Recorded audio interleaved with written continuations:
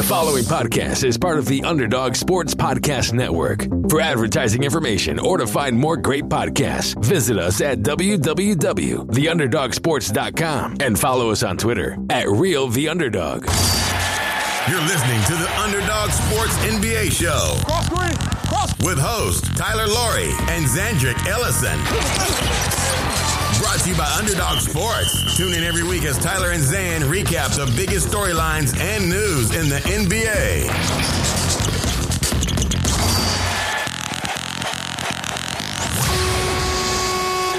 Welcome to episode 28 of the Underdog Sports NBA Show. I am Tyler Laurie, and I am back with Zandrick Ellison, freshly out of the... I don't even know what to describe. I guess you were on paternity leave. Are we saying that, Zan? Like 2 weeks of paternity leave? I guess so. Well, it's really been a week, by the way, because the little baby Zandrick, or whatever the name we're going to claim, last Monday. So it was a little late. You know, we were trying to time it, and it's been about 7 days. So I'm half awake, but I'm here. I'm back. Tiger Woods is back. Game of Thrones is back. Everyone's got to get back in the game to stay in the zeitgeist, you know? Right. And it's funny you mentioned that. So this is Monday. We are going to record Monday mornings and Thursday mornings until probably at least the NBA Finals. So 2 episodes a week that will air Monday afternoons and Thursday afternoons, just to make sure. There's just so much going on. We did not end up doing a preview episode. So what we're going to do is try to make sure that we cover as much of the playoffs as possible. Because, like I said, you know, Zan, you leave to attend to family business, which is totally fine. It's cool. You know, you're not that committed. But everything just goes to hell when you leave. Like, we have the Lakers, which we talked about last week, and then the Grizzlies firing their coaching staff, essentially, and reassigning a bunch of people in the front office. And then Sacramento, Dave Yeager, just a total hatchet job there. My guy Brandon Williams wins the power struggle. That's what we like to hear from people in our network. Who else? What else do we have? I mean, the David Griffin gets hired, and then that's all before the playoffs start on Saturday. I like that you're blaming me leaving on the fact that Sacramento's a shit show and the Lakers are a shit show. I mean, come on. It's just like, it's amazing. You think that some of these teams like Sacramento especially have their ship in order, and then it just goes off the rails again. But let's talk about the playoffs first. What series, like, going forward on Saturday, let's say? What jumped out to you? Let's just start with the first series, and Brooklyn at Philly. Super weird situations. And so Brooklyn wins game 1. It was almost a blowout at some points. They ended up winning by 9. I think it was 111 to 102. They were up 15 super early. Embiid clearly hobbled. But I want to go back to a little bit before that. The Josh Harris and Elton Brand had this very weird press conference right before, and people were kind of waiting on an update for Joel Embiid. Like, is he going to play? What's going to happen? And the Sixers now, over the last couple of years, have become just totally notorious for this, where it used to get blamed on Sam Hinkie, where they didn't let the media know anything. But they had said that, like, Embiid was going to sit out 3 of the last 10 games. It ended up being a little bit more than that. And then his status comes out as doubtful. And honestly, Zan, like, he starts the game on Saturday, and he's clearly not ready to go. Like, he's heavy and his conditioning is bad. And I talked about this with Chris on Thursday's episode. I'm sure you listened. But the conditioning issue is a real thing. Even if Embiid's knee is healthy, his inability to play, 30 plus minutes a night, 35 minutes a night, game in and game out in the playoffs really hurts them. I'm worried for the Sixers. I told you, I bet on the Sixers. I bet on the Nets plus 550 to win the series because I just don't believe in the Sixers without Embiid. And they were, in my opinion, frankly, just very bad other than Jimmy Butler on Saturday. And if I was a Sixers fan, I'd be a little bit concerned that, like, you don't know anything about Embiid. It doesn't appear like he's ready to go. And your team plays so much worse without him. Plus all the other shooting woes. But I mean, what do you think? Philly fans tend to react negatively to begin with, but what do you think? I feel like Philly fans are kind of sobering up. I think they've been promised like this bright, like, gold at the end of the rainbow, and it still might be out of reach. But I think your point is the correct one. That's like the biggest concern is Embiid. And if there's a theme I thought for the weekend, are these 300-pound centers? How are they going to play in the playoffs? I think through multiple series, like, you have reasons to be concerned. If Embiid is 80%, like, that's an issue, or if he's 60%, he played 24 minutes. His stats look fine. Yeah, 22 and 15. Yeah. 5 blocks. But, as you said, he just didn't look good. He looked at it like his conditioning's not up to par. His shooting is not an issue, but the shooting around him is a huge issue. Like, big problem. I did think, hold on, I do want to cut you off for a second. I thought the shooting in the first quarter was an issue. Like, I don't mind Embiid shooting threes. Like, I told you I'm fine with it. I do think it's a net win for the defense when he takes threes. But I mean, 3 straight possessions, he takes just 3 terrible threes when it appeared that like he just didn't want to play offense. And all of a sudden, like you let the Nets jump out to a 15-point lead and give them confidence. Like I'm not a huge believer in momentum. I don't, it's not a tangible thing that you can prove. But like I do think if you're Embiid, you need to put pressure on the defense. That's what you do. Like you need to open up space. Like you don't need to be the guy doing that at that juncture. But I don't know. I don't even really want to blame Embiid. Like I don't want to blame Ben Simmons either. That's the other go-to, of course, is like people are getting annoyed with Ben Simmons' lack of progress, the fact that he can't shoot at all. And I've heard that time and time again where it's like the Sixers aren't going to win anything unless Ben Simmons becomes like a jump shooter. And I'm like, that's not going to happen. So, if I'm the Sixers, I say, like, how do we win despite the fact that this guy's never going to be a good shooter? Yeah. And to me, it's that you need wings who are making up for it, like a JJ Redick. But the problem is, like, Tobias Harris is very streaky. He was 0 for 2. And Jimmy Butler's just like an average shooter. So, like, if you surround Embiid and Simmons with average shooting, your offense is going to look like it did last night, or 2 nights ago or whatever, 3 for 25 from 3. They're just never going to take that next level without elite shooting around them. What I'll say too is, and I hate to start this series by criticizing the Sixers and not praising the Nets, because the Nets played very well.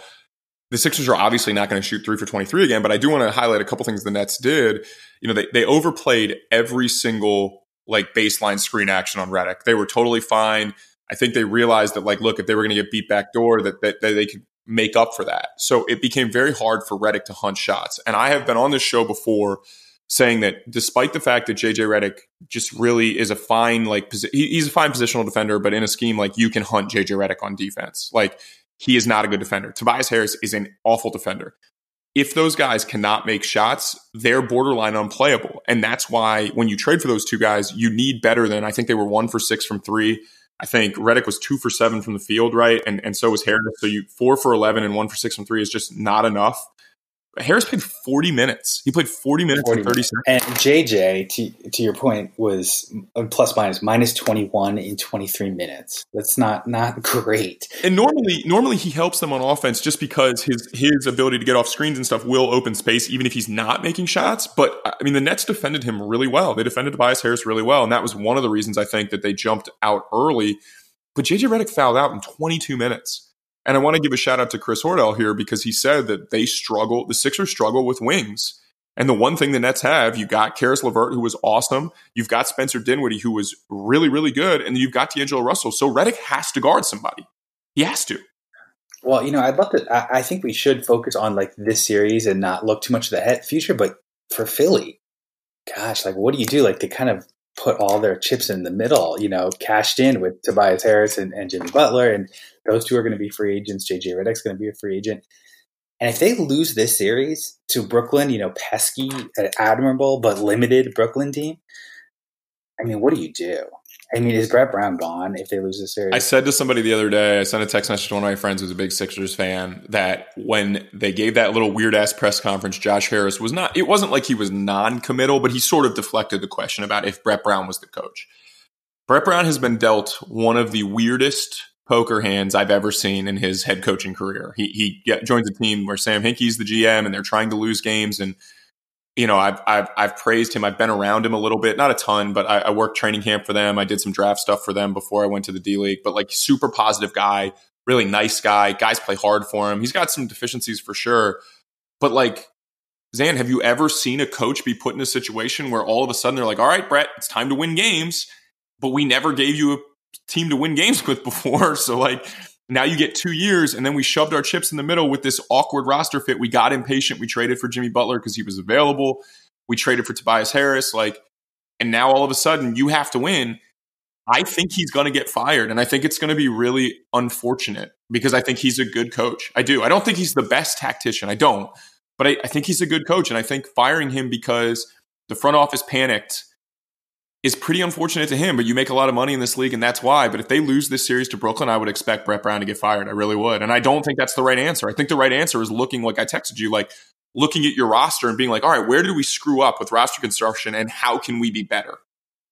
Well, and that's why, like, when you say like the roster is clunky or whatever, when they made the Tobias Harris trade, I thought it was a really good move. I mean, I mean, Tobias was coming off such a hot start to the year. For the Clippers, he was shooting like 43% from three, and he was playing probably the best basketball of his life, and that immediately plummeted down to, I'm looking it up, 32% for the Sixers. And that's kind of more who he is, the fact that he is up and down, and like you said, his defense is consistently bad. So I think they just like kind of like you're talking about selling assets and stock, like they bought Tobias Harris at a high in terms of like his perceived value.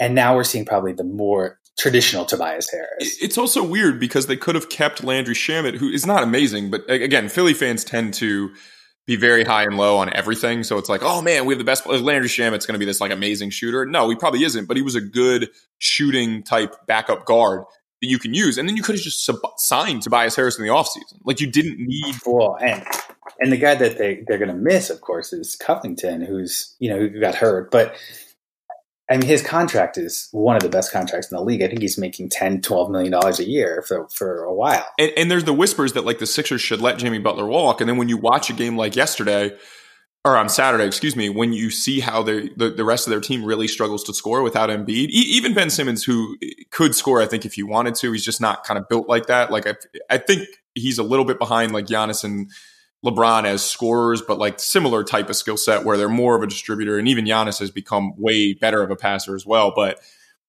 Jimmy Butler's the only guy getting buckets. You know what I mean? Like Jimmy Buckets is back. I think he had 36. Like he kept him in the game. I mean, it wasn't a game without him. I don't hate Jimmy Butler. We like to hate on Jimmy Butler considering where he was the one with fight, and I think it is important for a young team like that, like who can get deer in the headlights sometimes. Like if I'm them, I would be very hesitant to give Jimmy Butler a big contract past 3 years. But I think that he is becoming more and more important to them just because I don't know what this team would be without him. Like, you'd have to really rebuild that supporting cast in a way that you might not be able to unless, I mean, is Philly like that appealing of a place to go for like a Kawhi Leonard or something at this point? It seems like hate to say, like their ceiling is not as high as we thought just because of the deficiencies. Not yet. And I don't know if, like all of a sudden Jason Kidd gets fired in Milwaukee, they bring in Bud and the team goes from the 8th seed to the 1 seed and Giannis takes a huge leap with, pretty much the same roster. Not there, some differences, I don't think that's the case with Philly because of the weird fit. Like Milwaukee's roster is just so much more versatile. So if you sign Jimmy Butler and if you re-sign Jimmy Butler, you re-sign Tobias, you're kind of just running it back, assuming you could re-sign JJ Redick, which I do think Redick probably would want to stay in Philly. But I agree, Zan. Like this is not the team that looks like it can take a major leap. And again, this is right. Well, and like Ben Simmons, like shooting, like people say, like I hear that so often. Like when he learns to shoot, it's never going to happen. It may never happen. That's for sure. It may never happen. It's like it's like the 250-pound girl. Like, if she lost weight, she'd be pretty cute. It's like, she's not going to lose weight. Like, just maybe get her a nice sweater, try to work with what you have and work around it. Cause it's just like, you have to realize people are people at the end of the day. He could maybe get decent, below average, but he's never going to be a good shooter. And you just have to build a team with that. I mean, the reticence to shoot is the biggest concern to me. Like he keeps saying like, and to get to the line, he doesn't get to the line enough for his size and his physical abilities because he's scared to shoot. And that's where when guys say to me that like Ben Simmons can become a good scorer, I just don't buy it. Like 17 points a game, like Ben Simmons can clearly score, but you're exactly right, Sam. Like the lack of a free throw rate is I mean, he goes to the line 5 times a game. You're talking about a guy who's 6'10", super athletic, like 230 pounds. Like that guy gets to the lane whenever he wants. Like he should be able to shoot not 10 free throws a game, but he should be at like 8 free throws a game. And that's just not the case because like you said, he shoots 60% from the foul line. It's not that he doesn't want to get fouled, but like he's just much more of a distributor. And that's what I always argued when people made like the arguments about like him and LeBron being similar. LeBron wasn't scared to shoot it. At certain points in his career, he certainly was. Like, he didn't want to shoot it against San Antonio in the playoffs. He didn't want to shoot it against Dallas when they zoned him up. Didn't want to shoot it against Boston, that first series when he was that last series with Cleveland. But, like, he has always been willing to shoot for the most part. We don't see that with Ben Simmons, and at some point, that's just going to have to happen. Otherwise, like, I do think there's a ceiling on how great he can become. The Sixers are interesting because, like I said, I don't want to overreact after one game. Do you think... Well, yeah, at the end of the day, we talked about them for 10 minutes, talked about their future. The relevant part is this series against a decent Brooklyn team, they're down 0-1 at the time of this taping. Do you think they're going to win the series? If Joel Embiid can play 30 minutes a game, I think they are going to still win the series. I'm kind of like reverse jinxing myself because I don't have a ton of money on Brooklyn at plus 550. I did have Brooklyn plus 7 the other day too. So nice little Saturday morning for me. And then I punted a lot of it off on the Masters in futures bets. But I do think the Sixers are going to win. I think it'll probably be like Sixers in 6 or 7. I mean, I don't want to go. I'll just say Sixers in 7. But I think they're too talented. I think Brooklyn, this is their time to strike because Embiid, they have all the drama. The cell phone stuff we didn't really talk about. We don't really know, the whole story there, whatever. Brooklyn has a chance. If they could somehow pull out the next game and go up 2-0, then I think they have they're going to be in the driver's seat. Going back home 2-0, but it's so hard now with 7-game series and to let for something like, because I do think the talent discrepancy is pretty wide. Brooklyn should be pretty good. They play so hard, like they play so well together. It's a bunch of young guys. I don't love Jared Allen as a defender, but like if Embiid can only play 20 minutes a game, it doesn't really hurt you. Because in theory, he should just be able to destroy Jared Allen. That's the one thing that they have that Brooklyn has no counter for is Embiid. But I don't know. I would expect the Sixers to win. But I do think in looking at this, the gap between the Sixers and the top of the East is a lot. But also, let's just jump right into the other East series on Saturday. Like, how the hell did Orlando beat Toronto? I mean, I feel like very differently about those two games you talk about. Like Philly, I think there's reasons to be concerned. Toronto loses 101 to 104 to the Magic. It's hard for me to be concerned about them, honestly. Like, they didn't shoot well, of course, like all these teams that lost in round one. But when I watch them, I really think Toronto's super talented still. I mean, like, I think they're still working in Gasol and the rhythm there. But, I mean, when they go small, and Siakam looked great, they play Leonard and Green at the wing. I mean, they still look as talented as any team in the East to me, honestly. I mean, like, that's the one loss that I'm not, like, worried about. But tell me I'm wrong. Is there a reason to actually be concerned about Toronto being haunted by the ghosts of playoffs past? I don't think so. I really don't think so. And one of the things I want to remind everybody who listens is that NBA teams are very good. Like, NBA players are really good at basketball, with the exception maybe of the Knicks. But so at any point, like, a team can win or lose. I am concerned about Kyle Lowry. I don't want to, like, I don't know, Zan, like, playoff Kyle might be a real thing. He was absolutely, I mean, he was awful. Like, he just, I mean, 8 assists and 7 boards and only 2 turnovers, but like 0 for 7 from the field, 0 for 6 from 3. Like, that's just not getting it done. We've talked about it on the show before. He has so much pressure on him to be a distributor because of the fact that he's in the game a lot with Kawhi, and Kawhi's just not that guy. Like, he's just not a secondary playmaker. Now, Siakam has become a lot better at that. But if Toronto's not going to get any legitimate minutes out of Kyle Lowry, like, or they're going to get a severely, like, deficient Kyle Lowry, it's going to be really hard for them to win at a high level. I don't think they're going to lose to Orlando. Orlando shot, I think, 14 for 29 from 3 or something. Like, that's not a team that shoots that well from 3 on a regular basis. Like, I would expect Toronto to win this series in either 5 or 6. I seriously think that. The talent level is way different. But I am worried about Kyle Lowry. I think you see these little cracks in, like, the foundation early on, and they manifest themselves later in the playoffs. And that would be my concern if I was a Raptors fan. I kind of a little understand the concern about Lowry. He didn't shoot well, but I mean, as you said, 7 rebounds, 8 assists. I don't think the wall is definitely coming at some point. He's going to hit the wall just based on, like, size and body type, and he's over 30 now.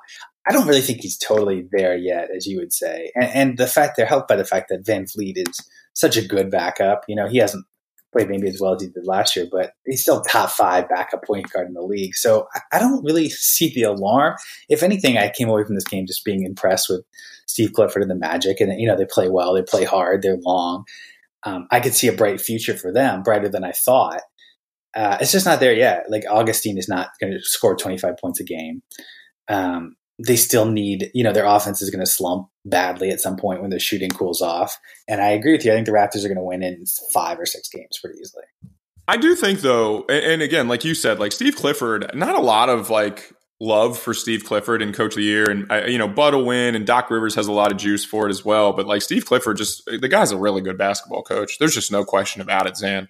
Especially that first like initial squeeze where he like gets the most out of you in year one. He did it again. It's really impressive. I also really want to talk about one other thing with the Magic, like Aaron Gordon. I wish he was on another team. I really do. He's a very good player, and I think on another team he'd be even better.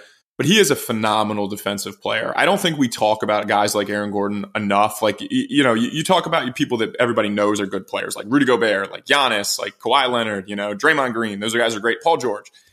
Aaron Gordon is an unbelievable positional defender. Like 1 through 4, can even guard some 5s. Like that guy shrinks the court. And it's fun to watch him in a series like this against Toronto where they have Siakam, who has just turned into an absolute stud. Kawhi Leonard, like Danny Green, like he just bothers everybody. And I just was really impressed with the Magic defensively. I really was. They're smart. And you see, like they're extreme. Like their GM, John Hammond, who came from Milwaukee. Did he draft Giannis? I think he did. He has a type, length. But hey, I see it. I see the future. Like if I was thinking like the other day, like because remember Markelle Fultz is on the team now. He's not playing, of course, but he fits like the length at the point guard position. And they got Michael Carter Williams probably with the same thing in mind. If you put Fultz out there instead of DJ Augustine, this could be like the longest team of all time, especially if Mo Bamba plays ever. Like you have Gordon and Isaac and Mo Bamba and Fultz. Like that team could average like a 6'10" wingspan. I do wonder if Mo Bamba is on the block. I know where you're going to rein me in and be like, let's move on to the next game. And I will in a second. But I do wonder with Mo Bamba, like getting hurt, you just drafted him. And sure, there's a lot of things to like about him. But Kem Birch has come in and Zach Lowe just highlighted him in his Luke Walton All-Stars piece that, he kind of came in and has really shown his role. And I wonder if the Magic think, if we re-sign Vucevic, like Bamba is expendable in a deal to try to maybe get, another younger guard. Like we know that the Magic really coveted getting a point guard, but they're picking in the middle of that, they're picking like 16th, I think it is, 16th or 17th. I'm not 100% sure off the top of my head, but where there's going to be some different wings for them to get. Maybe there's a point guard for them to speculate on, Kobe White or somebody will probably be gone at that point. But I wonder if the Magic are like, look, our front court is fine. Like we like what we have with Vucevic and John Isaac and Aaron Gordon and Kem Birch. Like, can we trade Mo Bamba to get another legitimate NBA guard? And I think the complication to the vision of the length, like size queen team, I just didn't think they expected Vucevic to play this well. No, I agree. And have to resign him probably. I mean, and then, like you said, then you worry about the duplication. The front court is pretty crowded. It's a super interesting, we probably should start the drinking game for every time I say roster construction. But one of the good things, I think, real quick, and then we'll move, but this is the same shit with Charlotte, I think, and Kemba Walker. You got these two guys. They end up finishing 9th. They really battle down the stretch, but don't ultimately make it. Now, Kemba's maybe going to be third-team All-NBA, maybe not, but eligible for a Supermax if that happens. And Vucevic is also maybe going to be third-team All-NBA and eligible for a Supermax. And I just don't know that if you're paying those guys. I mean, I'm the guy that roots for a team that pays John Wall, who still stands for John Wall so hard if he's going to be healthy. But, like, can your team ever compete with a title if you pay that type of money to guys like Kemba or Nick Vucevic? Are they just not good enough? Are they just tier 2 players who had awesome seasons on mediocre teams? And as a general manager, if you're John Hammond or you're Michael Jordan, or Mitch Kupchak, do you have to let those guys go, Zan? Like that's the biggest thing for me. Like it's as well as Vucevic has played this year. I still think there's some sort of skepticism about him around the league, to be honest. I mean, he was a mid-round pick, not a huge name who sort of like broke out against, everyone thought he was just sort of like an empty calorie guy, and suddenly they started winning games. They're starting to win games.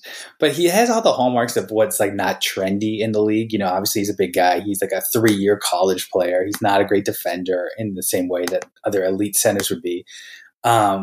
I don't think the market for him, if there is a big market, it would be a desperate team, basically. I mean, no offense to him, but like I would be scared to pay him $20 million a year. I agree. Personally.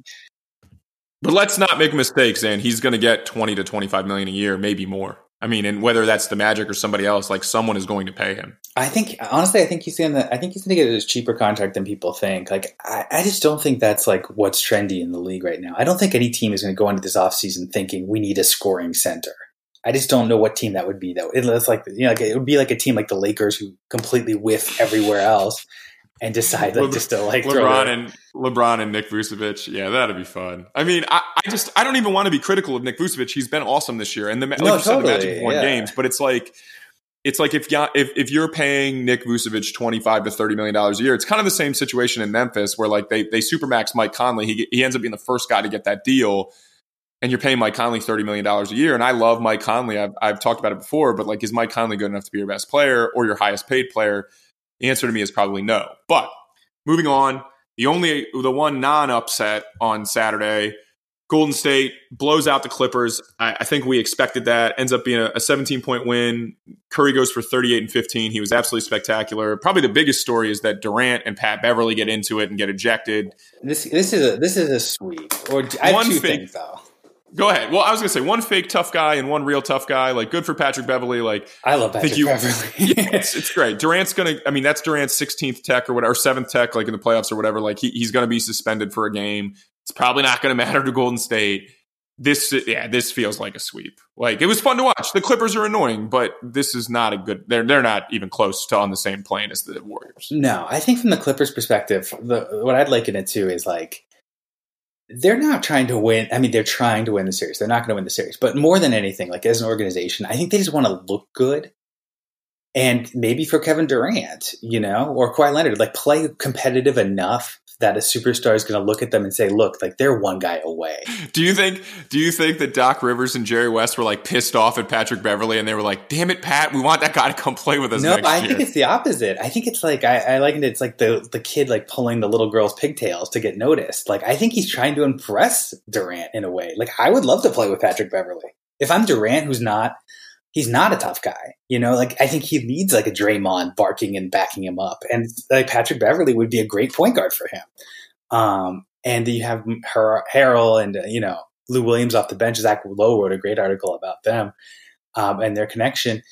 They're locked up for $14 million next year. You have two great scorers off the bench. The bench is strong. You have plenty of cap room. I think that's their plan. I would say, Zan, that if you like to speculate on things, whatever the Clippers' NBA championship odds next year are, like they might come out and be 50-1 before free agency. That might be worth putting some money on because of what you're talking about. Like if they could add, or Kawhi Leonard, like they're set up for Kawhi Leonard. They're set up for Durant. They have a good roster. If they just got Durant and not Kawhi, I still would say that they probably end up being somewhere in the mix to win the NBA title next year. I don't know if they could do it with just Durant, but the way their roster is, like you said, their depth, their bench scoring, like Doc Rivers, like that puts them closer. If they were to somehow get two of those guys, like if they get Kawhi and Durant, or Durant and somebody else, like maybe, I don't know, Durant and Jimmy Butler, that's probably not good enough. But this is a really good team. It just is. Like they're deep, and it's like the foundation is there. It's like if you're building a house, like that, it has good bones, as they say.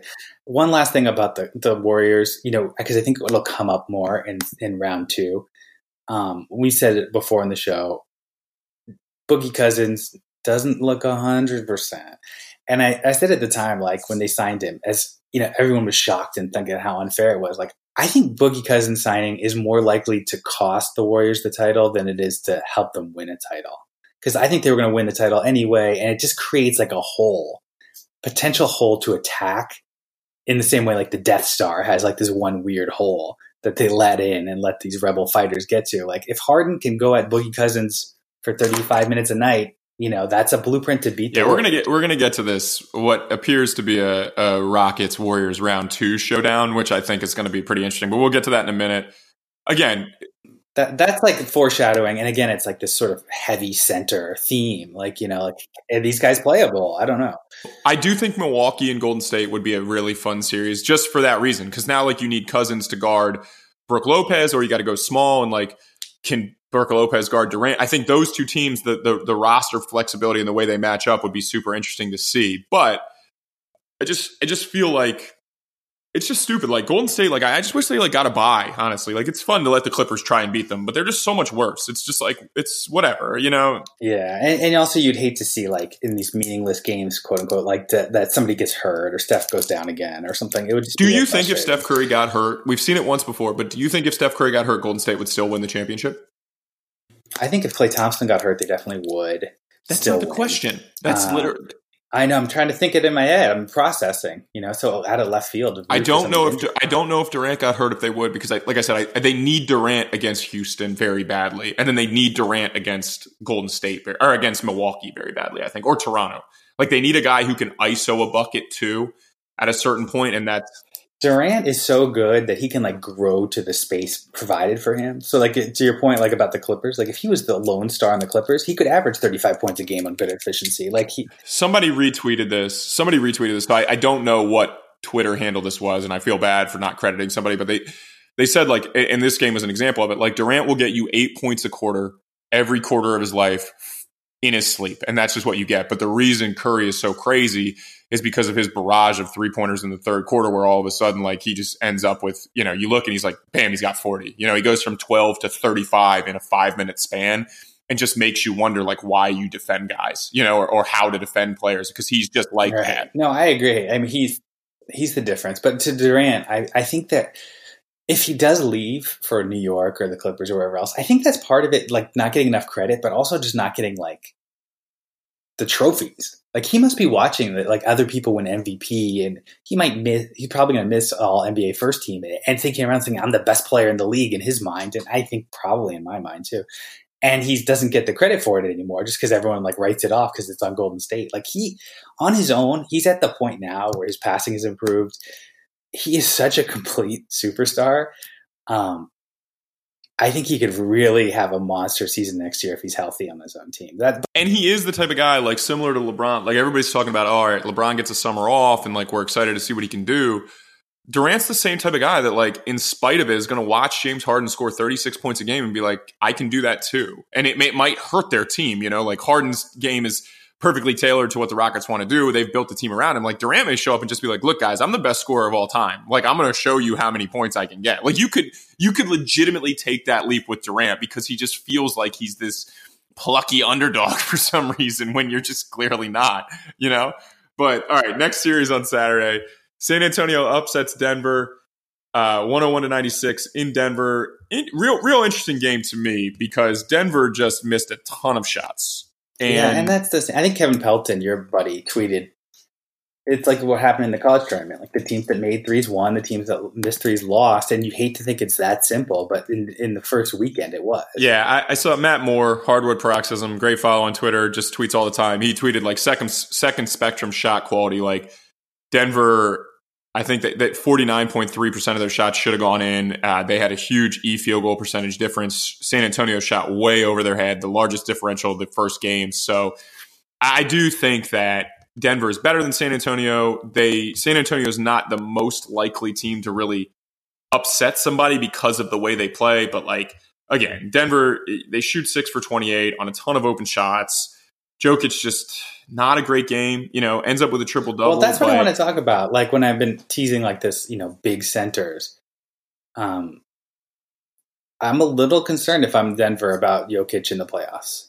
And it's just for the reason, not defensively so much, it's just everyone else all around them, Kevin Durant, if he needs to, can play 45 minutes in a game, and at a game 7. Everyone else, all these starters are playing 5 more minutes than they would in the regular season. Can Jokic, with his body type, and can he play 40 minutes in a night in a must-win game? He got up to 36 the other night, but he looked exhausted at times. Yeah. I mean, what did he finish with? 10? I think he had 10, 14, and 14. He had a triple-double, but in 36 minutes, and he usually plays about 31 or 32. But I just don't know if he can crank it up much more than he does.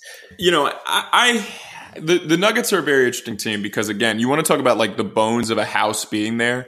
If they could somehow add Kawhi Leonard or Kevin Durant, they would instantly be a title favorite. They're not going to, I don't think. It's just not going to happen. If they could add Anthony Davis, same deal. You know what I mean? But it's probably not going to happen. They still have Michael Porter sitting there. They are incredibly deep. Jokic is an absolute stud. Like I said, first team All-NBA center for me this year. But the deficiencies of putting him in pick and roll and needing to play him a lot of minutes still exist. He needs to play that much better in the playoffs when teams actually scout you. One of the biggest, I think, NBA fans' misnomer is that the playoffs are similar to the regular season because or the playoffs are not different, are different from the regular season. But I think what fans don't understand is that when you're actually scouting for a specific team, it's very different, Zan. Like in the regular season, you play 82 games, you're on the road a ton. Like, yes, you have advanced scouts, they give you scouting reports and stuff, but the coaching staff largely focuses, they focus on personnel, but then they largely focus on self-scout. Now you're talking about a 7-game series where you're playing the same opponent over and over again, and you have time to legitimately scout them. Like Denver, the Spurs are sitting there ready to play Denver. They're not scouting for Milwaukee later on. They're not scouting for the Lakers because they play them 2 games down the road. They're specifically like, how do we beat Denver? And when you can exploit Jokic the way that teams do and run him around and put him in pick and roll and like make him come out and guard LaMarcus Aldridge, like that's very hard for a guy like that. And we know his body concerns. I still think they'll be fine. I honestly think this will go 6 games, and I think they'll win 4-2. Maybe San Antonio wins 1 at home, but it is an interesting thing because, like I said, this is one of those things you see and you wonder, like, all right, is this going to manifest itself in the second round? Is this going to manifest itself if we get to the Western Conference Finals? Like, whether they end up playing Portland or OKC, like, Steven Adams can play 1,000,000 minutes, you know? Like, that guy is a horse. Can he run Jokic off the floor? Like, can he get the better of that matchup when most people don't think he can? Like, I think that's a real issue. I think you're right. I think you're onto something. Well, yeah, it's like I know you're not a Game of Thrones guy, but do you watch Star Wars or no? Do you like the original franchise? I've seen the original 3, and then I think I've seen like the Phantom Menace. That's the one with the pod racing, right? I watched that one. That's the must see of all of them. You gotta get your pod racing fix. But like the Death Star thing, I thought it was clever. I didn't get enough credit for it, I thought. So I'm going to try to reiterate it.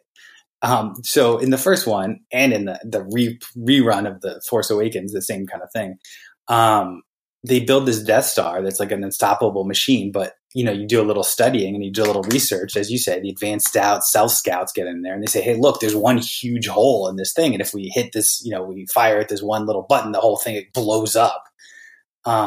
And I think some teams are like that. You talk about like, you know, Jokic defense. Is that the hole that's going to blow them up? Is Ben Simmons shooting in Philadelphia going to be the hole that people can exploit and blow the whole thing up? And teams that have that issue, I think they're going to have to learn how to avoid it destroying them. You know, like how do you work around it? Because Jokic is not going to get faster. Ben Simmons is not going to become a better shooter. So like, can you build a team around them that masks those flaws and defends the base? And I do think Denver has done a pretty good job defends the base. That's very clever. You should get more credit for that. I know. See, I'm half awake. I got a baby crying and I'm trying to come up with stuff that I'm getting a little credit. But you have always too, and I try to avoid kind of like what, and for both of us, like I try to avoid kind of what our biases have been the entire season. But one of your things has always been like, is Denver going to be a legitimate playoff contender? I do think they are. It's hard to ignore. They're on the right side of the bracket. Obviously, they avoid Golden State until the Western Conference Finals. So like, let's just assume their ceiling is the Western Conference Finals. That's what they want to get to. It seems like they have a legitimate chance to do that. They're still a pretty big favorite to win the series. I think the new price after they lost, I think they're still the Spurs are minus 115 and Nuggets are minus 105. So I still like the Nuggets at even money to win the series. That's a pretty good I agree. And when we talk about bias, like the sort of old school media, like Skip Bayless is probably talking about it right now. The fact that Denver is young, they don't have playoff experience, and you know the pressure's up, they can't handle it. Like that might be part of it, but I do think of more tangible stuff. Like, look, the depth that helped them so much in the regular season is not going to help them as much in the playoffs. Jokic probably can't play more than 35 minutes compared to other stars. Like there are some actual tangible issues that do make translating their regular season success. It's not 1-to-1. And most people want to fall into this trap that like it's the Spurs and it's Greg Popovich, and so like that makes them, you know, way more likely to upset a team like Denver, who, you know, you would think that they don't have a coaching advantage or whatever. But Nate Duncan tweeted, I'm trying to find this, that Nate Duncan tweeted that like Popovich has not a very good record of like upsetting teams in the playoffs, like just not a very good record of being the lower seed and winning a ton of games. Like they've been the higher seed so often, but it's like not really a situation where you can just rely on the Spurs to win games, you know, like no, they don't have a playoff gear to turn up. Like, and I liken them to Brooklyn against Philly in that way. Like they're good, they're well coached, they're consistent. They're going to give you like a 6 out of 10. And so if Denver loses or Philadelphia loses, I tend to think it says more about them, that they weren't able to meet that bar. There's some hole in their team versus like these consistent, pretty good teams. I would agree with that. That actually makes more sense, I think. And it's like, here's the tweet from Nate Duncan, at Nate Duncan NBA on Twitter. Great follow, does an awesome show with Danny LaRue. But Spurs have been upset far more than they've done the upsetting. Lost as favorites in 01, 04, 06, 11, 12, 15, and 2016. Like one of the best coaches ever, but like not an amazing playoff coach. And there's been this kind of argument about it kind of shows like Pop's ability to grind a regular season out with, I guess inferior talent, which I believe he did this year. And they just, get 45 wins because that's like what the fuck they do. But yeah, I would agree. Like Denver. I agree with you. Denver, I would still bet to win the series in probably 6 games or so, or something like that. But we'll see. Again, it's like Brooklyn and Philadelphia. Like if they could strike while the iron's hot and try to step on their throats now, then Denver may panic. Correct. And like I said, at the end of the day, I just don't think San Antonio is going to make enough shots, and Denver is. But we'll see. The playoffs have it for a reason. Let's switch to Sunday real quick. Let's just lump these two in together. The East was boring as hell. So Boston wins 84-74 in a rock fight. I mean, that's probably the least interesting series. I would take that back, actually. Milwaukee crushes Detroit, like not even a game. Blake Griffin's apparently going to miss the whole series. Milwaukee's going to sweep Detroit. That series, that series is boring. We may not talk about it at all, just so people know. Boston, a little bit more interesting, trying to weather this whole Marcus Smart injury. He's allegedly going to miss. He would maybe be back with this thumb injury in the Eastern Conference Finals.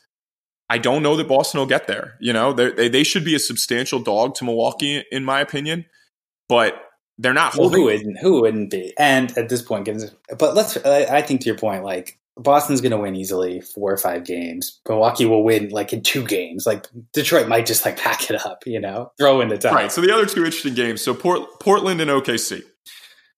I think that I have been very high on Oklahoma City. You have been high on Oklahoma City minus Westbrook, who you are as low on as anybody else is.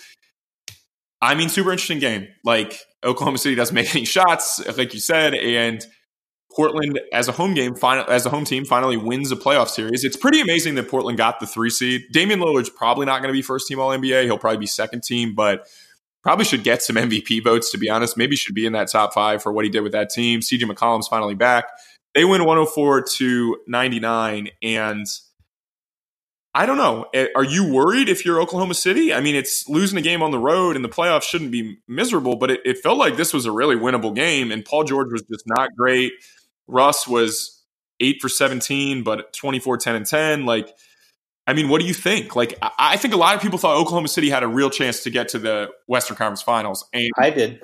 Yeah. I wouldn't have picked it. I think you did pick it, not to throw you under the bus, but look, at the end of the day, I picked Denver, just so we're clear. I said I thought Oklahoma City, which is also not great, but I said I thought Oklahoma City could get there. They are better than, Oklahoma City and Denver don't match up. Denver doesn't match up great with Oklahoma City, but I think I just thought Denver was too talented, honestly. No, I agree. I struggled with that too, picking that side of the bracket. This is the side of the bracket that doesn't have Golden State and Houston. So it is sort of like, it's very winnable for all these teams. Oklahoma City, I think you're right. Like, I don't know if it's panic time. They lost by 5 points in a game where they shot 5 from 33 from 3. And their shooting's probably not going to get a ton better, but it's going to get a little better than that.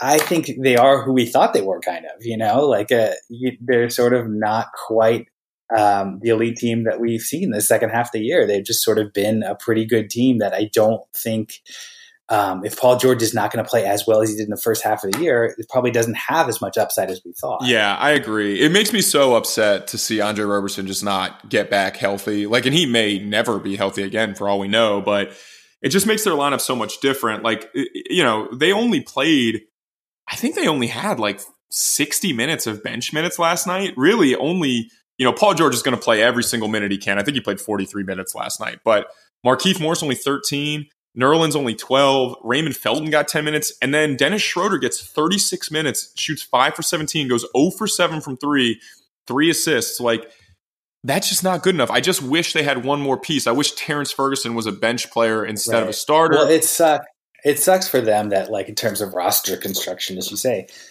their best backups are Noel, who's, I think, really good. He is very good. The world doesn't always agree. But, there's only so many minutes you could play as a pure center next to Steven Adams. And then, I mean, Zan, your guy goes for 8 and 6 in 12 minutes last night. Like, he's very clearly an energy difference maker for them. And then Schroeder, who I think is overrated, but he's at least, a competent, playable NBA player, again, is a pure, I guess, point guard. I guess that's what he's supposed to be.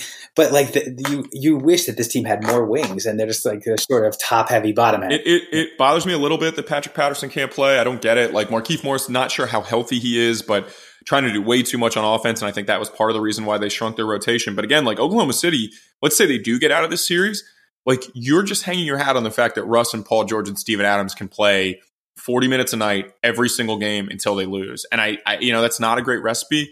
Getting over to Portland for a second, because this should not be limited. Like, they're in the same boat, like they don't play their bench a ton. Rodney Hood, 22 minutes, but Seth Curry was very good off the bench. Evan Turner was pretty good, a good contributor, not a great scorer. My guy, Zach Collins, they just refuse to play him that much. It's fine. But Dame and CJ and Aminu and Enes Kanter, like, that's sneaky pickup. He goes for 20 and 18 in a game where they have a true center to play against him. They needed him yesterday. I mean, he had to play. And he filled in fine. And it's a good matchup for him in the sense that, like, Steven Adams is not going to bring him out and test his lateral ability that much. But my takeaway with Portland is what you said. Like, Damian Lillard, I think at this point, tell me if you agree, like, I think he's the most underrated player in the league, almost. I mean, it's crazy to say. It's amazing for a guy with his sort of numbers, and, he's got a signature shoe, and he's like a rapper, and he's just, maybe it's because he plays in Portland, and people on the East Coast don't get to see him very often, and even, but man, he is so freaking good, Zan. Like, yeah, and I think he's really hurt by, like, the fact that James Harden exists in the world, because he's sort of like a light version of high usage, deep threes. Like, he's not quite as good a distributor, but he's a great scorer. And it's like James Harden's just better than you. Yeah. And kind of like I often describe Kemba Walker as like Damian Lillard light, because they do the same thing. Kemba's just not quite as good as Lillard, and Lillard's not quite as good as Harden. But in another era, like if Harden didn't exist and maybe Steph Curry didn't exist, I think you're right. We would be talking about Damian Lillard like we used to talk about Derrick Rose as like a potential MVP candidate. Like, he's carrying this team. And I think one of the reasons they were slept on, when I watch Portland this year, their success this year, and so far in the playoffs, it's been one game, it makes me think of Virginia, the, college team that we both picked to win the tournament, and they did. After they lost last year in the 1-16 game, it was so devastating. People just immediately write them off. Yeah, just wrote them off. And after the sweep last year, no one's picking Portland to go far. No one's excited talk about Portland. A lot of people didn't pick them to make the playoffs. And then here they are, like, taking a step forward, just as UVA did, and kind of like exercising those demons. And I think they're a really interesting team. I mean, I think, just having this one star who's that good and that efficient and can attack certain matchups so well, like, I think their chances of making the conference finals are underrated. I think there were 3 series in the first round, and everyone loves the first round of the NBA playoffs. That way they talk about it. But I thought there were 3 series that were particularly interesting. I thought this was one of them. I did think Oklahoma City was going to win. I won't pretend like I did not. And they still might. Obviously, it's one game, and they're still on the road. But I think Oklahoma City, Portland is one of the more interesting. Philly and Brooklyn, the only reason I thought that was because of the Embiid injury. And then the other one, I mean, Utah and Houston, super interesting. But like, to stick on this series for 1 second before we go to the James Harden show, Damian Lillard and what he provides for Portland in terms of confidence, like, he is an unbelievable leader. And I hate talking about intangible things when you're not in the locker room and you can't see. But they're up 1, and he takes a logo 3 yesterday in the afternoon, just bangs it home to go up 4. Like, and his teammates just believe in him. Like, nobody's angry at him for taking that shot. Nobody thinks he's selfish. Like, and they actually survived. They did not shoot it well from 2. They shot it great from 3. I think 44%. I think they made 11 threes. Got to the foul line, 27 free throws I think they attempted. So, Lillard, 9 for 21, McCollum, 9 for 24, but those guys combined for 8 threes. They shoot 8 for 18 from 3. Like, if those guys are really going to score it, Oklahoma City's a team that, like, you don't necessarily need to mask your defensive deficiencies because they just don't shoot it that great. So this may end up being a better matchup for Portland than we think if they can kind of play, like you said, a little bit like Rockets light and try to shoot them off the floor. Like, it's harder for Oklahoma City to play a game like that. They want to grind you down and play a game in the 90s. That's their style because they just don't have the shooters to match up if they have to take 33 threes a game. And ultimately, like, Paul George goes 4 for 15 from 3. Ferguson goes 1 for 2, and no one else makes a 3. I agree. I thought this was going to be the best series. It's the closest series, and it was the closest game one. And I disagree with you in the sense like everyone loves round one. I usually don't like round one because they're usually like Milwaukee, Detroit kind of games. But this is one of the few that I think if I had to pick right now, I would say it goes 7. I don't know who would win either, to be honest. I'm going to say Portland just based on like Virginia winning and just feeling like that's like their time to shine. And, you know, for them, a round one win would be like really well. And you're going to fade Russell Westbrook until he's out of the NBA, but which is fine. I mean, again, like he was not. I mean, triple double yesterday. Like he was good, not great. And Paul George was not his usual self. Playoff P wasn't there. Russell Westbrook. Not to go off on a Russell Westbrook tangent. I'm half awake. You know, I'm dealing with this baby on me, and I'm on Reddit, of course. You know, just like killing time, just making sure this baby doesn't die, and trying to stay awake. And then we're talking about somebody saying, you know, Westbrook, you know, Oklahoma City fan. Westbrook should get a lot of credit. He helped lead the team to the finals. And I'm like, that's true. He also is part of the reason Oklahoma City will never win a title. I'm sorry. That's just the way it is. And if they would have traded Russell Westbrook instead of James Harden, they would have won multiple titles. And the guy was like, and obviously that was hard to do at the time. Okay. I said it at the time, but you also don't know that. Like that's I know. No, but like here's we see the problem. Like James Harden is also, oh man, I love James Harden. You keep texting me like who's going to win MVP. We know it's going to be Giannis, and I still have such a problem with that because not that I don't think Giannis deserves it, but it feels like I said Harden's season this year is going to be marginalized into like it was good, but he wasn't the MVP. Whatever. Harden's also an alpha. Like we don't know how him and Durant would have ended up gelling. The fit was better, but like we don't know how he would have ended up gelling because we're watching like Daryl Morey, my guy, built this team for James Harden. He is the engine of this luxury car. Oklahoma City was not going to get built that way. And so a lot of different things happened, but like you can't say Oklahoma like City. The 25. Yeah, but you can't say they would have won. I'm just saying the 20. They might have won multiple titles if they traded Serge Ibaka though.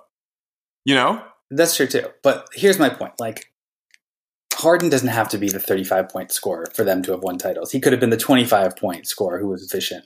And so this is the thread. I just found it. Like, and my biggest argument was the perception of Westbrook. And so the guy responded. He said, you know, Westbrook may not be as good as Harden, but he's close. And I'm like, he's not close. He's really not close. And to the true shooting this year, just to highlight it, 50% for Westbrook, 50%. Harden, 61%. And then the guy writes, you're using shooting percent for this season like we could have known that 6 years ago? That's stupid. And I said, okay, well, 6 years ago, at the time of the trade, Westbrook shot 54%, Harden 66%. I mean, it's not close. I mean, that's a huge spread. One day we'll just have to do an entire show on your 2012 like Oklahoma City like mistakes, and it's totally fine. And, you know, like I don't think Houston gambled on Harden being an unbelievable playmaker, which ended up being the truth. And then they put the right coach in place to kind of unlock the last bit of what we're seeing, and which is an all-time great Hall of Fame caliber player. Westbrook's going to go to the Hall of Fame too, Zan. You know that. He's going to make it, of course. But, and I like, you know, I'll give Russell Westbrook a compliment. One of the reasons that series, this Oklahoma series, Portland series is going to be so good is Westbrook's not going to go down without a fight. Like, you know, he may shoot 40. Yeah, he may shoot 40 shots in Game 7. He might go 5 for 40, but like it could happen. You know, he's going to take it personal. And I guess I don't hate him in the sense like I hate things that are overrated in my opinion. And so for him, people to hype him as a top 10 player over Damian Lillard, let's say, I think Oklahoma City would be a much better team with Damian Lillard.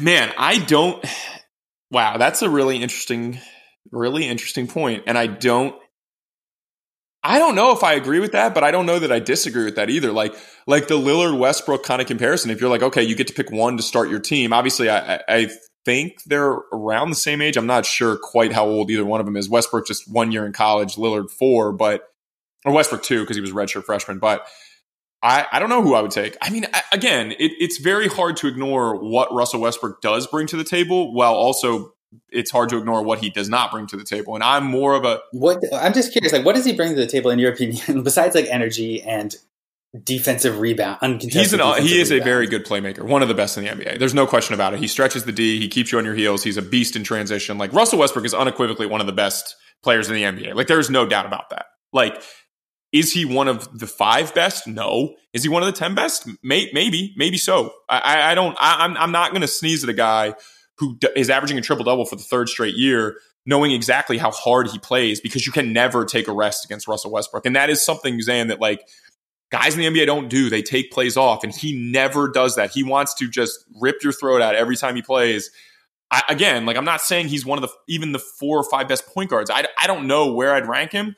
But I know that if like I needed to play pickup and I needed somebody on my team, like, and I wanted somebody who I knew was going to play their ass off and they were going to contribute in a ton of ways, I might be able to live with the shooting deficiencies. I might be able to. I don't know that it's so cut and dry. Like I would rather have shooting on my team. So I probably would take Damian Lillard. Probably would. I mean, that's the league we're in. I mean, at the end of the day, you hate to say it's as simple as your skill is just as good as your true shooting percentage. I don't mean to say that, but it's just, if you're not a good shooter, and I think there's a real lane for him to be a great player, top 10 player. It's just not shooting 20 shots a game. It's not shooting 6 threes a game. And the fact that he's been like enabled to do that is hurt. But the problem with this is that you can't tell him, when you tell him to stop looking for shots, then you end up with a guy like Rondo, who is hunting assists and is just a counting stats whore. And a lot of people say that about Westbrook, but he doesn't actually play that way. Not this year.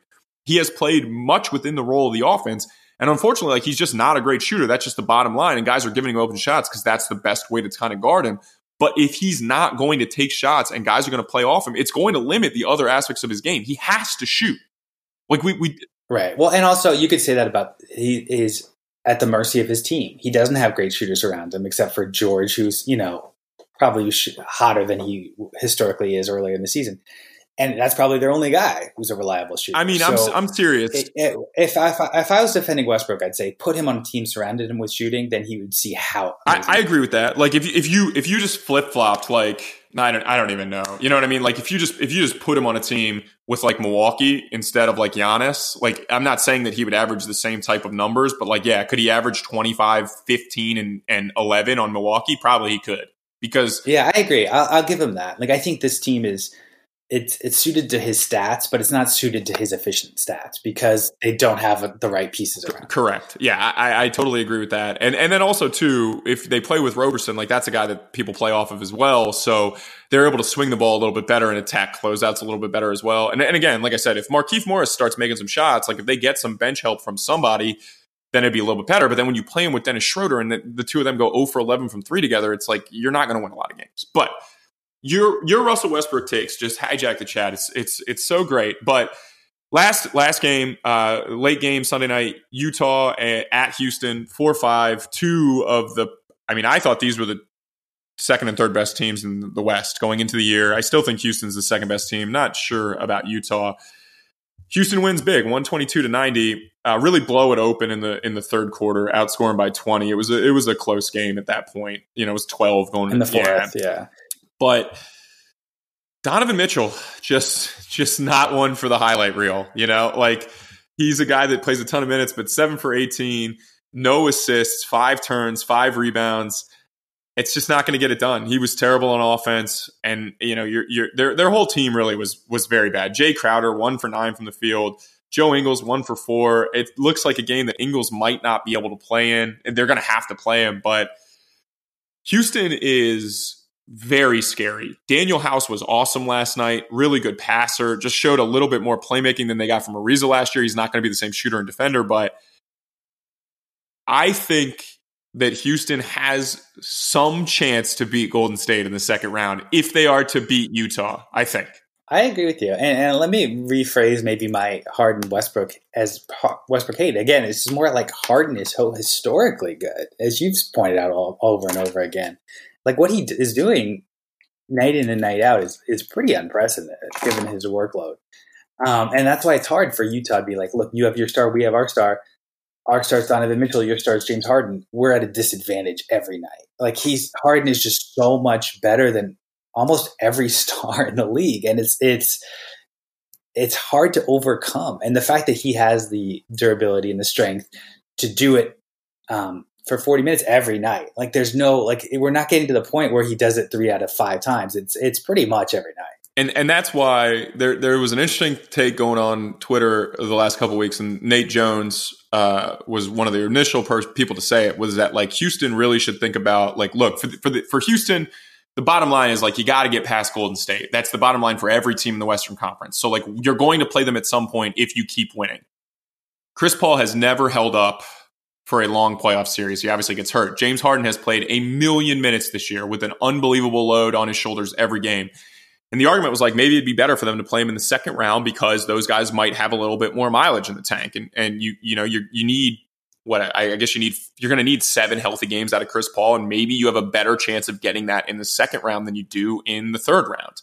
That's a great point. I didn't think about that. And I think that while that seems crazy, because if you lose in the second round after you go to the Western Conference Finals and lose in 7, some people might look at that as a failure. The bottom line is if you can't beat Golden State, you can't make the finals anyway. So you got to beat them sometime. So why not think outside the box a little bit? And they didn't tank. Don't get me wrong. They lost on a buzzer beater to Oklahoma City. They were trying to win the game. So it's not like they wanted to get fourth. But if you're looking at it from that standpoint, maybe this Houston team, like maybe this series against the Jazz, I thought this was going to be a dogfight. I really did. And they blew them out last night. Harden 29, 10, and 8 on 26 shots. Chris Paul 14 and 7. Capella was very good, 16 and 12. Like I said, ton of minutes out of Fareed and Daniel House, like that contributed. I don't think these will be 30-point blowouts. I think Utah will steal a couple. But like maybe this series ends up being they beat Utah in 4 or 5 games because it's just a bad matchup. They pull Gobert away. They get him in switches. Either one team that really bothers Rudy Gobert. So maybe they dispatch Utah easier and they come in like ready to go against Golden State. This is the one thing with Houston is they know their roles. Like this isn't a machine in terms of what their offense looks like. So maybe they are the best equipped, even with as good as Milwaukee and Toronto are. Maybe the best chance we have to see Golden State lose is in the second round to Houston. Because I don't think home court advantage really matters quite that much to a team like this. I think that's a really interesting point. The idea of getting them early while Chris Paul is healthy. I think the flip side would be the longer you wait to play Golden State, the more likely it is that Curry's not 100%. So but I think at this point, Chris Paul is more injury prone than Curry. So it makes sense. And I think to your point, I totally agree. Houston is best equipped to beat Golden State. I think more so than Milwaukee. I think more so than Toronto. Because if there's that hole in the Death Star, Harden is the most equipped to take advantage of it. I don't think Giannis is in the same way. I think the fact that, Golden State is going to have bodies to throw at Giannis. There's not that much you can do on a Harden switch or even a Chris Paul switch. Like they're gonna be able to score, and it's just like if he has 40-point nights, they have a puncher's chance for sure. And in that situation, like I do feel like if the finals ended up being Milwaukee and Houston, which I don't want to go out on a limb and say I think it's going to be that. I think Houston has like a 20% chance to beat Golden State, which I think is high. Very high. Yeah, I agree.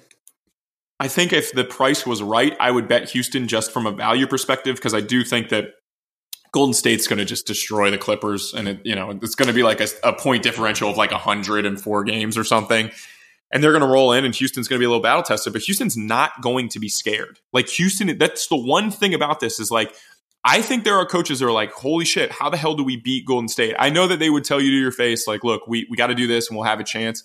I think there are a lot of coaches that are like, fuck, we just can't do it. I don't believe that with Houston. They have constantly tinkered and added guys and taken guys away to try to figure it out. You were critical of Daryl Morey before, which I think was very much warranted. If Daniel House is good and they've solved a little bit of their wing problems, they might have a chance. And like, I don't expect their bench to give them, I think their bench scored 25.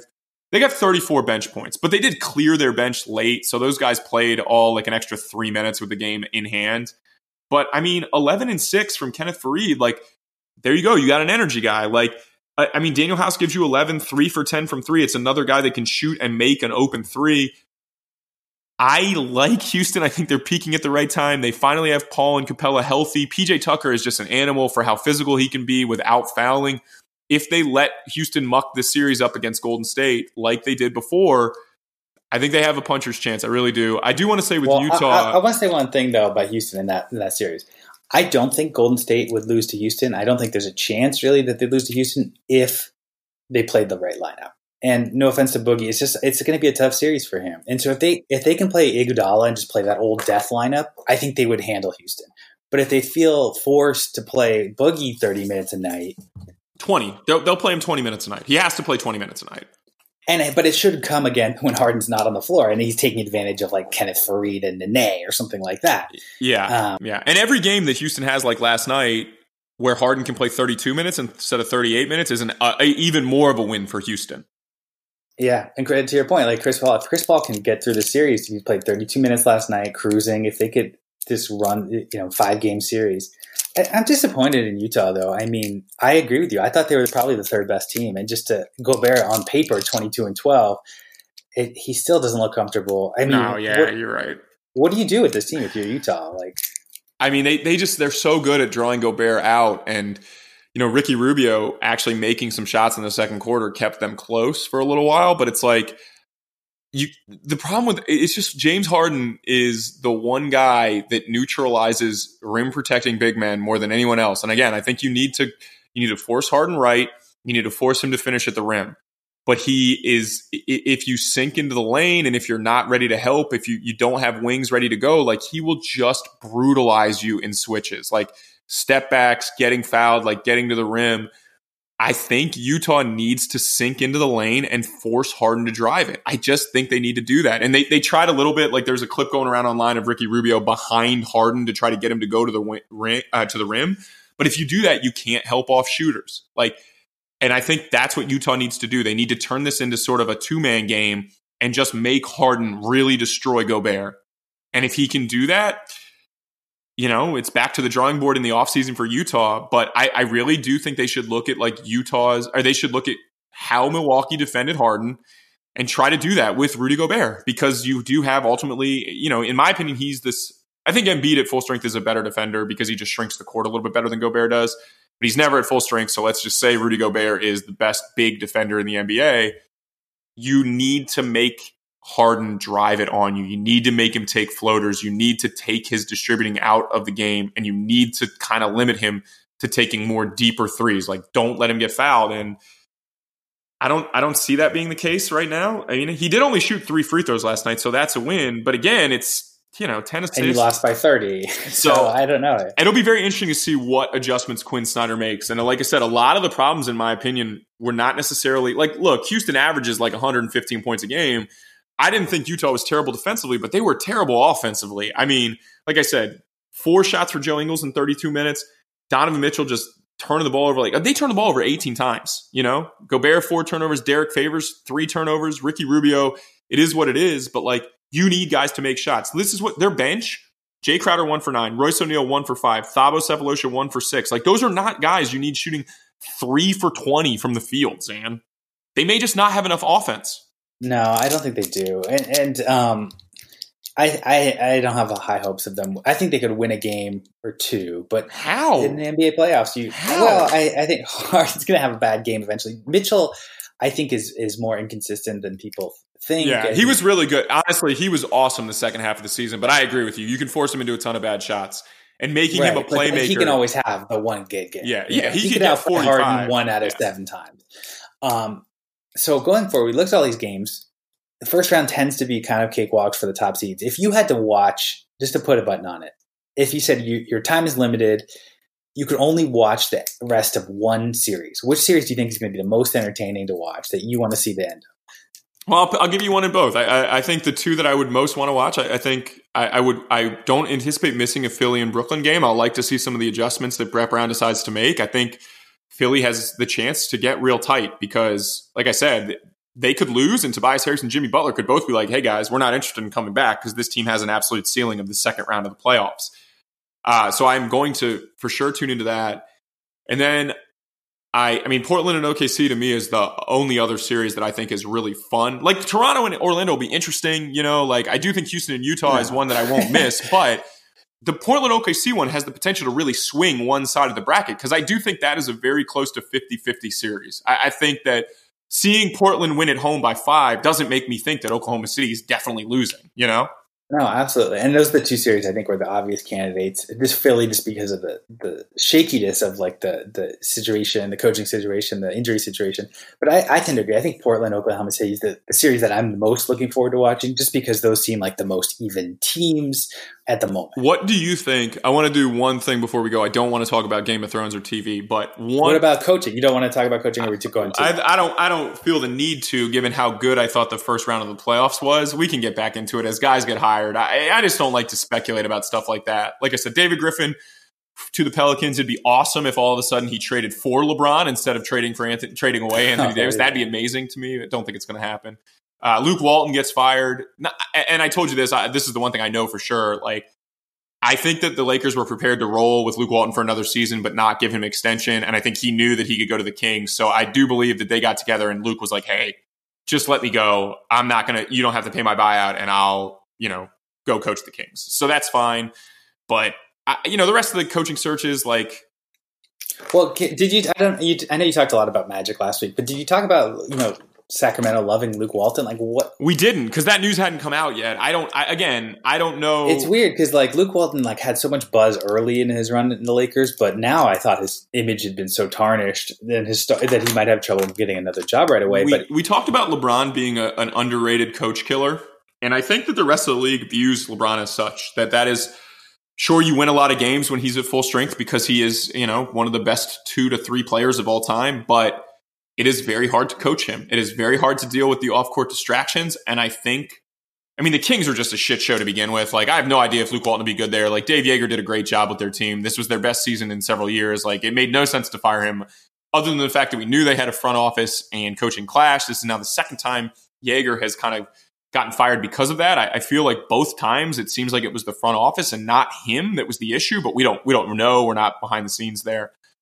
But Luke Walton, like, maybe people think he's a good coach. Managing personalities is good. It seemed like he did an okay job of that this year, being, like I said, just given just a really untenable situation. No, and he seems best suited for a young team like, Sacramento that the Lakers were supposed to be.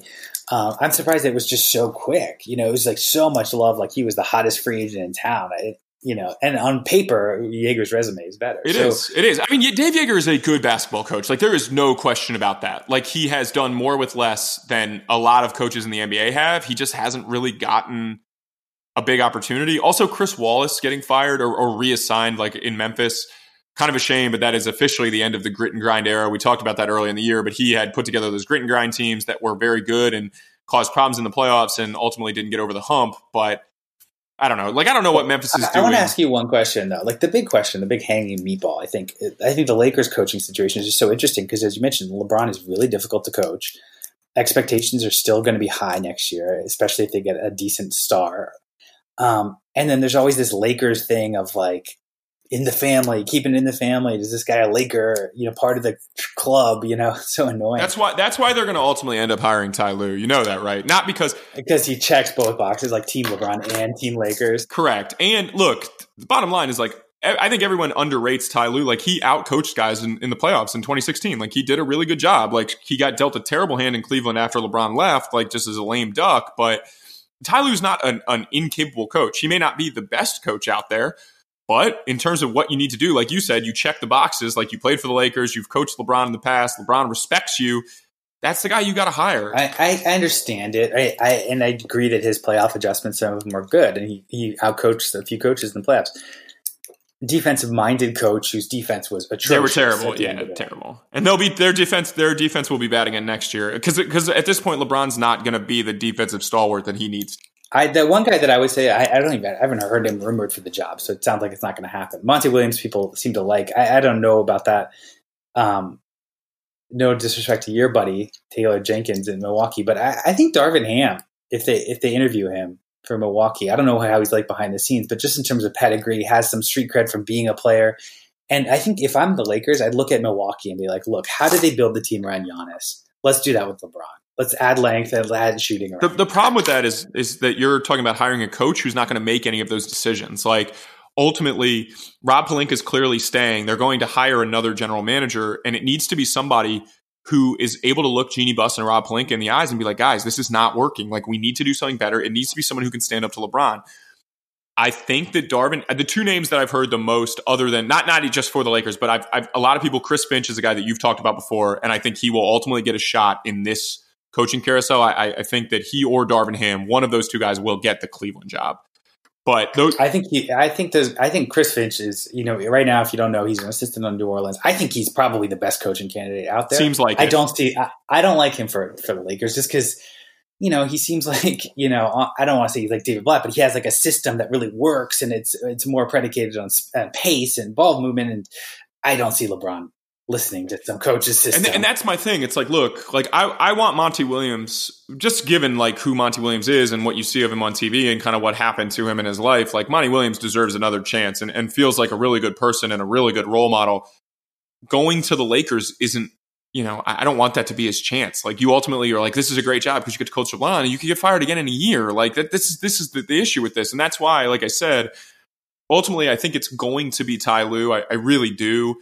And part of me feels like that's the best decision for the Lakers. Even though I don't think Ty Lue's the best coaching candidate out there, he may be the best fit for that job specifically. Because, like I said, he did win a title, and in spite of him, maybe some. But you're right, he adjusted well in the playoffs, and LeBron clearly listens to him. Like, yes, there were times where it's kind of like, is LeBron calling plays here?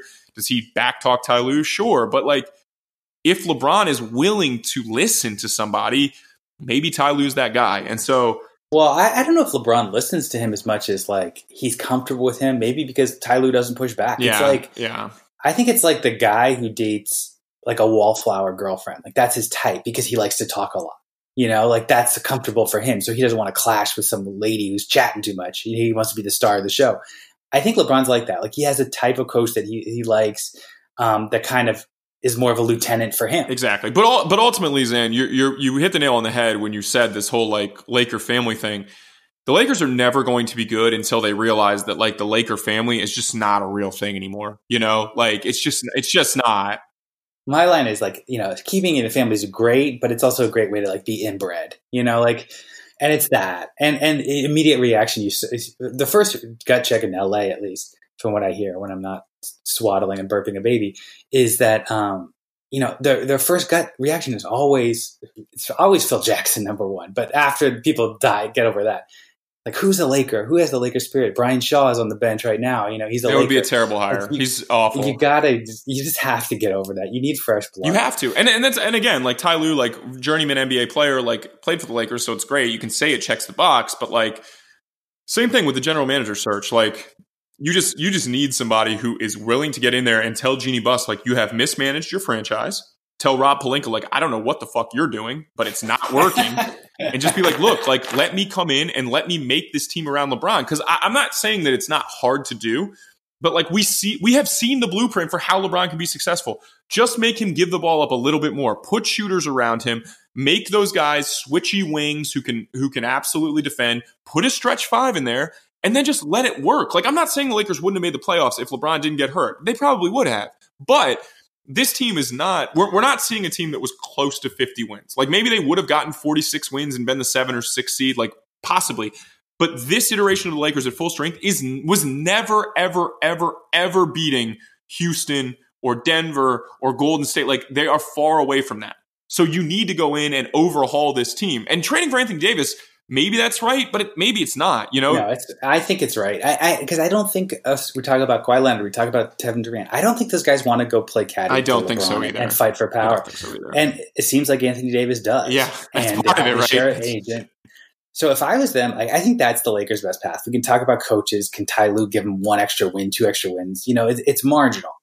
But if I'm them, I would go to Rich Paul and say, look, like, let's get this Anthony Davis trade done now. And I think, Griffin in New Orleans, his hands are a little tied. We talked about he should wait until the offseason, but if Anthony Davis just flat out refuses to sign an extension with any other team but the Lakers, it's going to be hard to trade into any. Well, it's going to be hard to get a package worthwhile, and that's where. Because I'm sure David Griffin would love to trade him. Like, if the Bulls get the number 1 pick, I would love to trade him to the Bulls. No one is trading. I'll tell you this right now. Not one team in the NBA is trading the number 1 pick for Anthony Davis. Not one. I will. Well, let's say the number 2 pick. The number 2 pick. Yeah, sure. But no team in the NBA is trading the number 1 pick for Anthony Davis. They're not giving up on 7 years of Zion and what that means. No owner will ever sign off on that. It won't happen. I understand. I agree. But let's say like Chicago gets the number one pick. That opens the lane for trading for Lauri Markkanen. It opens the lane for trading for Wendell Carter. Right. There's a lot you can do. But to your point, like no team is going to take Anthony Davis, gut their team for 1 year. Right. And I'm not even saying that I think that Zion will be anywhere close to as good as Anthony Davis. I don't know that. I think he's going to be really good, as we've talked about. But like, I'm not. No owner is just. Like the teams like the Bulls or the Suns, like if you get Zion Williamson, like you sell your season tickets out immediately, And if you trade for Anthony Davis, you're not selling your season tickets out. And the Lakers don't give a fuck. Like their fans are very fickle to begin with. So like it doesn't make sense. Let's say this is like deep hypothetical and the cap barely works out. Let's say that Griffin does LeBron a solid and he's like, look, I'll just give you my veterans because we're going to go into a rebuild. Anthony Davis, each one more. And let's just say for the sake of argument, Drew Holiday. And then that eats up their cap space. So the Lakers are now like a mishmash of the Pelicans and Lakers. It's Drew Holiday, each one more, LeBron and Anthony Davis. Is that team a title? Maybe. I think so. I think so personally. It doesn't work because like each one more makes too much money. Drew Holiday makes too much. I mean, that's your three max players are Anthony Davis, LeBron, and Drew Holiday. Like I think they could technically do it just because it would fold under the cap space. But yeah, maybe. I don't know. I like Drew a lot. I think he's a good fit next to LeBron. And obviously Anthony Davis is – that's why I said, like, maybe LeBron will just say, like, hey, trade me to New Orleans and everything's fine. And the Lakers should do that. But, they obviously won't. So, but anyway, you got me on the coaching thing. You got me on the LeBron thing. But we will be back on Thursday, right? We'll talk through Monday, Tuesday, Wednesday playoffs and see if maybe some of the stuff we talked about here was a little bit overreactionary. But I feel like it was a good first 2 days. I'd like to see a few less blowouts, a few more close games.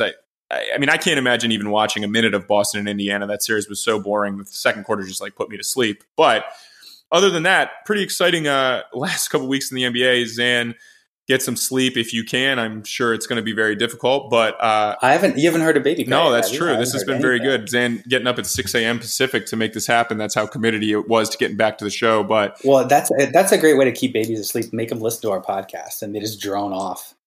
Talking about Westbrook again, she says. Good night. I do appreciate Chris Horridell filling in for you, but like I said, we'll do this now Monday and Thursday, probably post in the afternoon. So as always, email the show, ZandrickEllison@gmail.com. He is Zan_Ellison on Twitter. I am at CYS Tyler, and we'll be back next week, and thanks to everybody who listened. Thanks for listening to the Underdog Sports NBA Show with your hosts, Tyler Laurie and Zandrick Ellison. Tune in next week for more NBA storylines and news.